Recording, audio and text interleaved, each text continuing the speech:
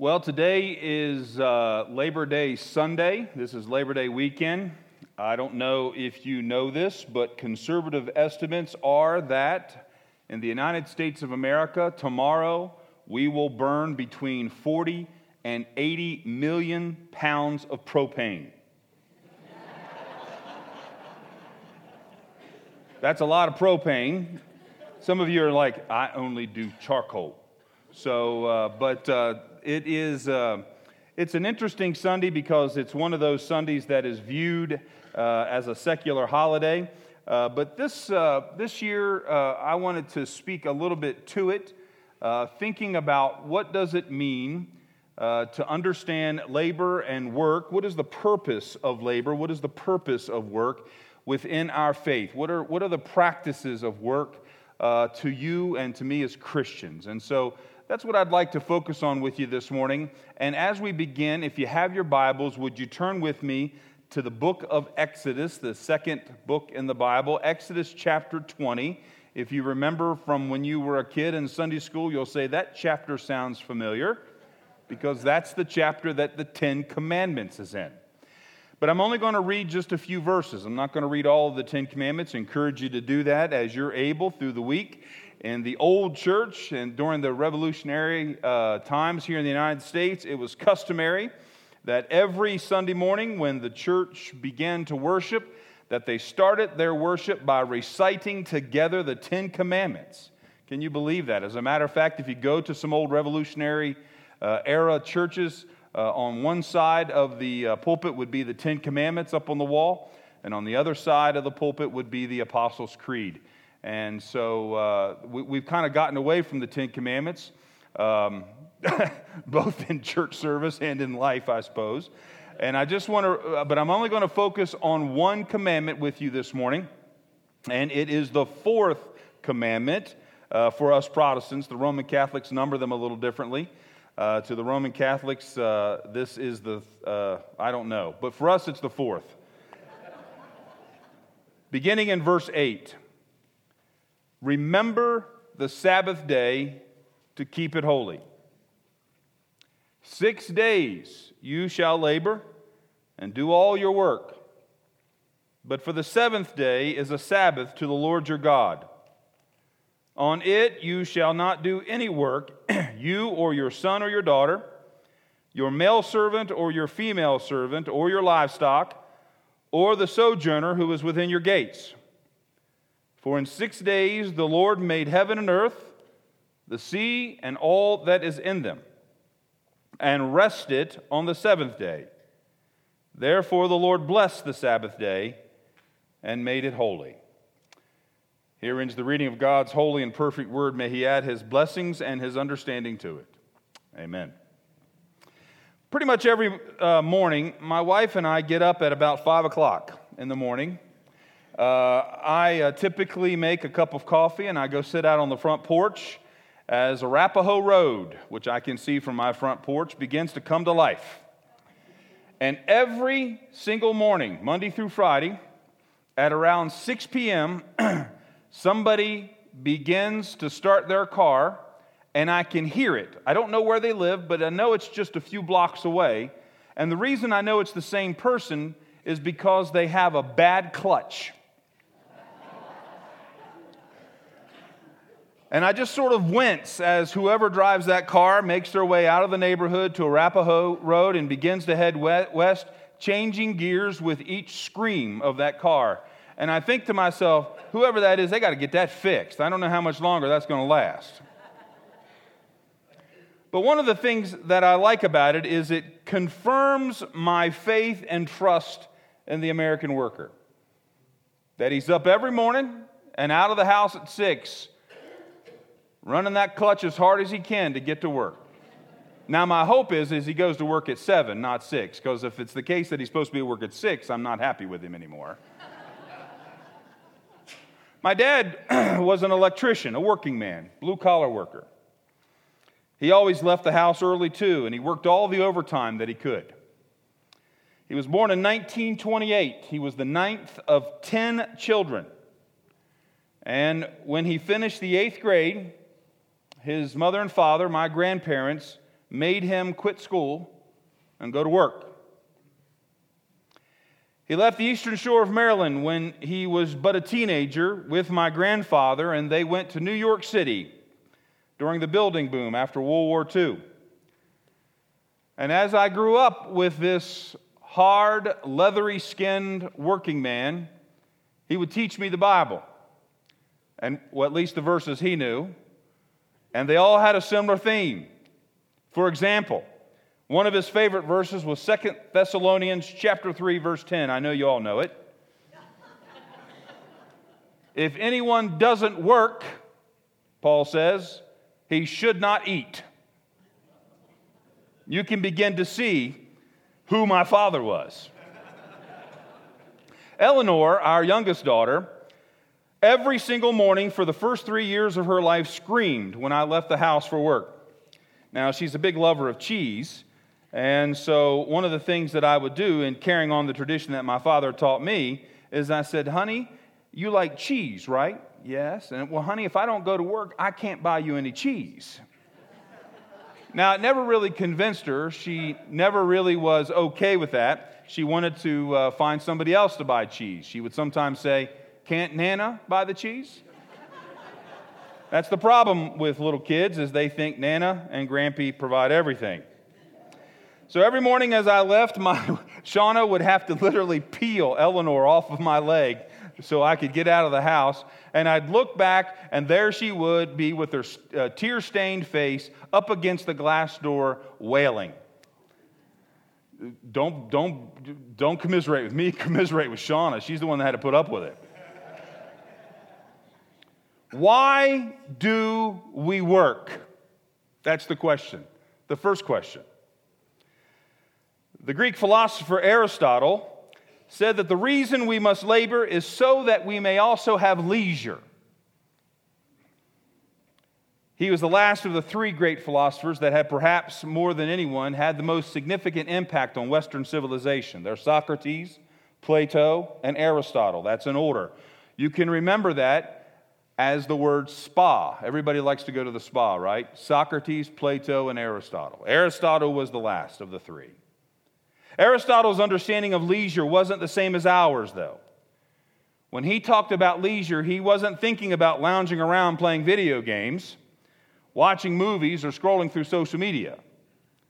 No, to Aristotle, the purpose of leisure was not amusement, but happiness, pleasure, which to him was focusing on the things that did not necessarily advance our personal ambitions, but was a time to focus and contemplate on things like beauty, truth, a blessed life. At one point, Aristotle even suggests that the best use of our leisure time is study and contemplation. For only one who is free can do such things. So you see, for Aristotle, the purpose of work was to provide the resources necessary so that you and I could spend time thinking. In your notes this morning, I have listed 4 statements that I hope you will consider through this week, particularly through this weekend, about work and labor. Work is prayer. Now that seems unusual.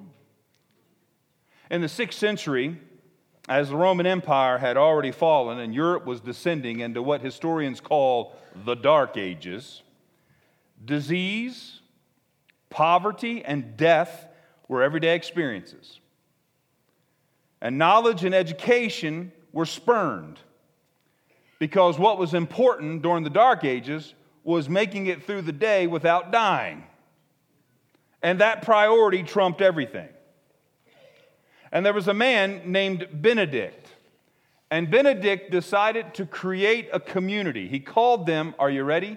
Congregations.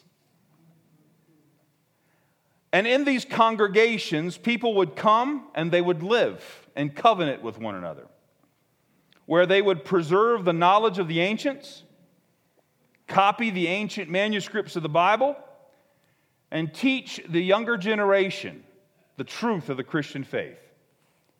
Today, we call these communities monasteries. Villages would pop up around these communities where Christian life was taught simply. And the essence of Christian faith was this: prayer, reading, and work. That was the three things that everybody in one of these communities was expected to do. As a matter of fact, these three pillars became the identity of the church in the Middle Ages. In our scripture today, this verse that I read to you from the Ten Commandments is the fourth commandment. And it's commonly referred to as the commandment where we must rest on the Sabbath day. But that's not really true. That's not what the commandment really seeks to teach us. You see, this verse is an example of a prescriptive verse. 6 days you shall labor and do all your work. Now sometimes the Bible is descriptive. That is, it describes how things are, but it doesn't prescribe what we should do. As a matter of fact, every Bible scholar from the far left to the far right uses these two approaches to Scripture in order to understand it in our everyday life.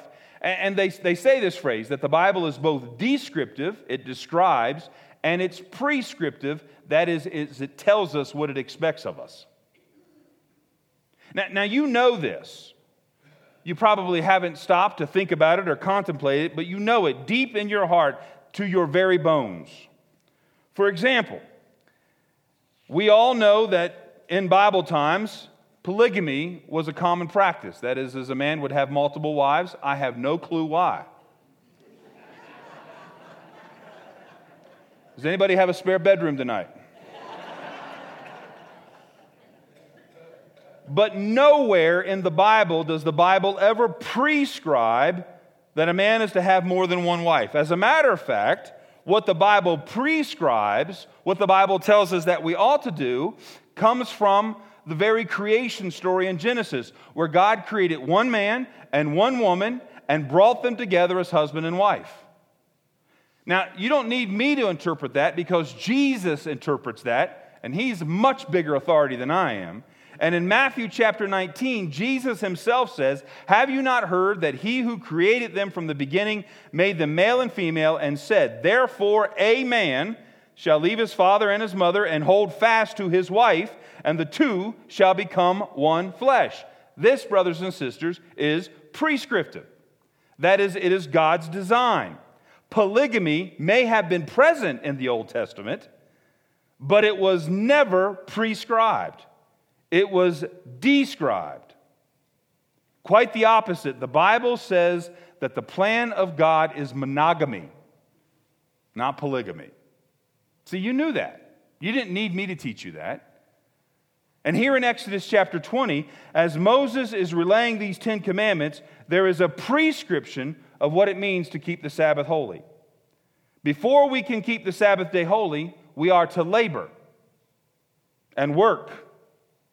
6 days we are to labor and work, so the text says. Now, if you have your Bibles, turn there with me right now so that you can look at this verse, because this is significant to understanding this particular verse. You see, there are several words in the Hebrew language that could be translated work. And in this text, the writer actually uses 3 Hebrew words to talk about work. Now, if you're there with me, 6 days you shall labor. There's the first word. That word labor in the Hebrew word actually could be better translated occupation. There's another word, and I'm going to skip over the second word and take you to the third one, and it says, and do all your work. Now the word work there would probably be best translated cultivate. Like you cultivate a garden or cultivate crops, which makes sense because in the ancient world, they were primarily agrarian. So there's the two bookends of this text about what it means to work. Our occupation and our cultivation. Sometimes that word cultivation is even translated servitude or to serve. So you have this work which forms our identity, and this work which is required of us by someone else to do. And the text uses a third word that the translators simply translate using the word do. Look at it again. 6 days you shall labor, first word, and do, second word, all your work. Now here's the thing about that word do. The word really means create. So let's try to read it literally. And Hebrew is really hard to read literally because it's a very fluid language. 6 days you shall be about your occupation and create all of your cultivation. Now that makes it kind of hard to understand, which is why the translators translate it to a way of speaking that you and I can understand. You see, what is most significant for me, however, in that phrase isn't the word labor and isn't the word work, but it's the word do. And here's why. That word do in the original language is the same exact word that the writer uses to describe what God does. If you have your Bible, skip down a little bit more. Verse 11, for in 6 days the Lord made heaven and earth. Again, that word made would probably be best translated create.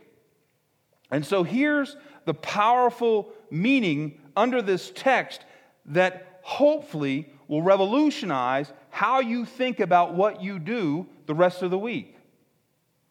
Is the writer is saying that you and I are called to create just as God created.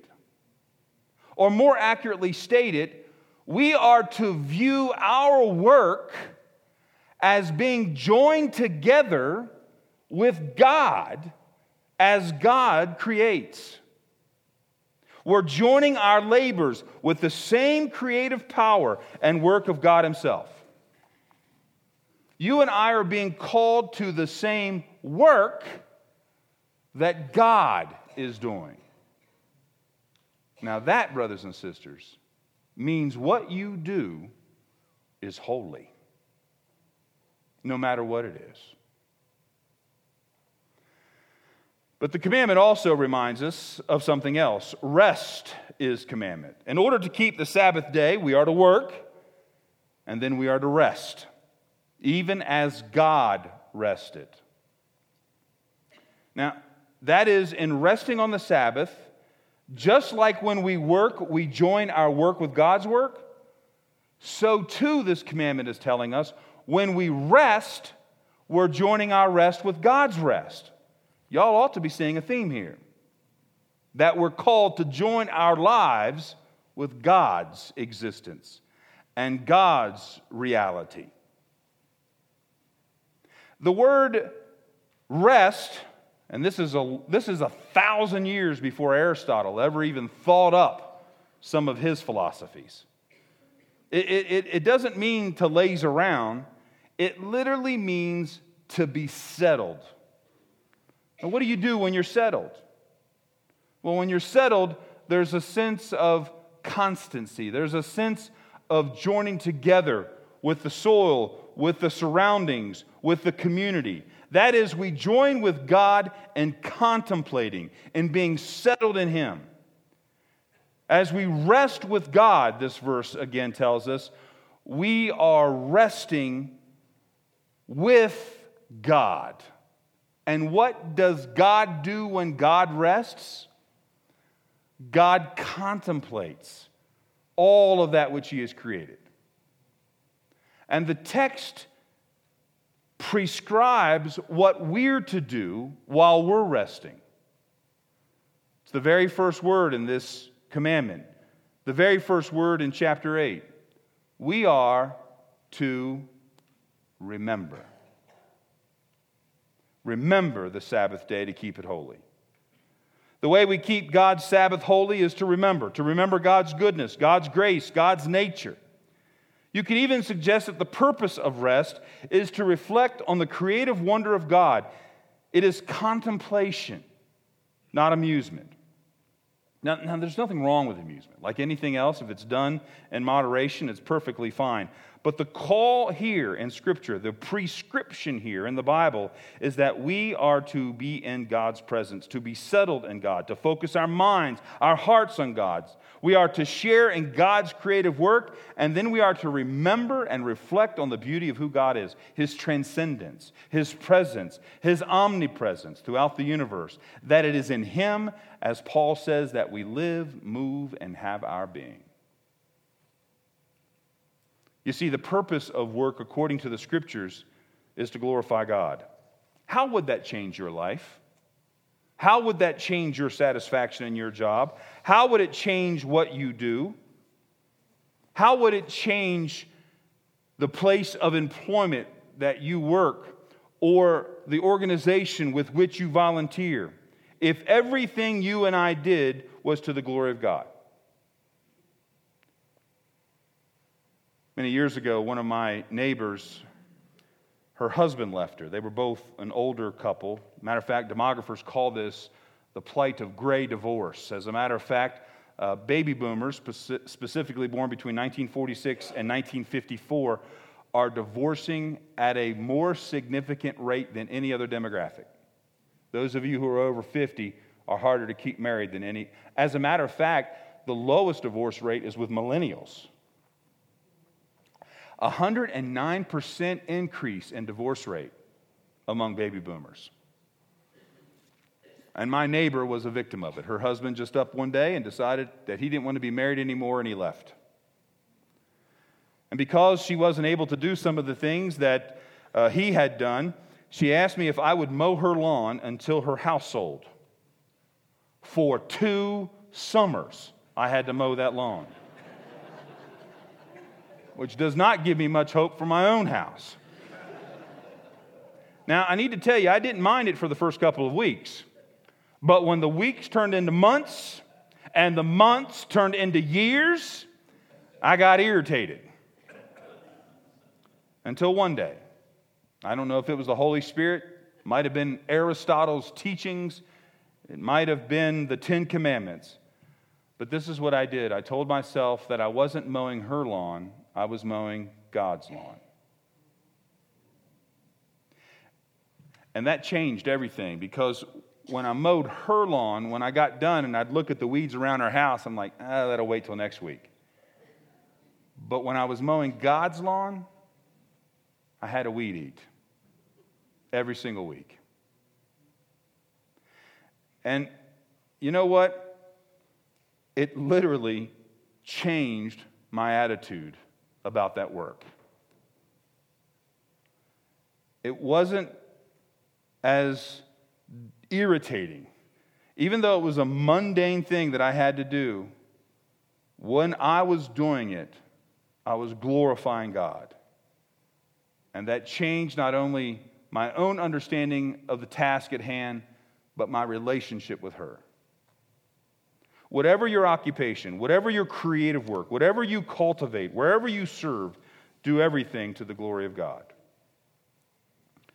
Now, the product of work, according to the Bible, is to help those in need. Wait a minute, preacher, you just gone to meddling. Because most of us have this idea that what we've worked for is ours. Now, I already told you about my dad, how he took pride in his work, how he had a couple of favorite Bible verses. I told you about 2 Thessalonians chapter 3, verse 10. You won't forget that one. He had another favorite one. Ephesians chapter 4, verse 28. Let the thief no longer steal, but rather let him labor, doing honest work with his own hands. Do you know most people stop there? They don't pay attention that there's not a period there, there's a comma. So let me read you what comes after the comma. So that he may have something to share with anyone in need. What a transformational verse. That when the Spirit comes upon even a thief, they go from stealing to working so that they can share. My dad was a generous man. He couldn't help himself. Now, he'd complain about it privately. But if anyone ever needed any money, he'd pull out his wallet and give it to him.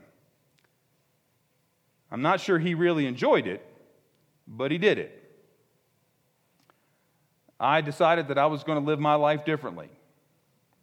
So when I give my money away, I try to enjoy it. Don't I, Shauna? She's had to cut my allowance because I always wound up giving it away to somebody. You know what? I've already told you when I first came here that Shauna and I have covenanted with you that we will tithe to this congregation. That is everything you pay me, I'm going to give you 10% of it back. But we support other things too. It's just how we live life. Our financial planner told us several years ago, you got to stop giving this much, you're going to get audited. Because people won't believe it. And I said, bring it on. That way I can school the IRS auditor why he's not giving as much as we're giving, because we've got all the receipts.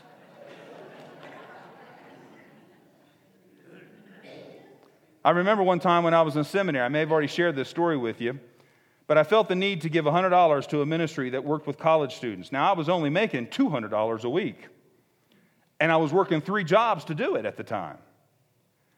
So $100 was a significant amount of money to me.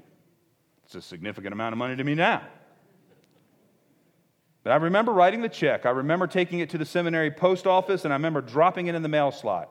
And then I went to my mailbox, did the combination, opened it up, and inside was a card from a dear, sweet, sainted lady of the church in which I grew up. I opened the card, and no lie, in the card was a check for $100.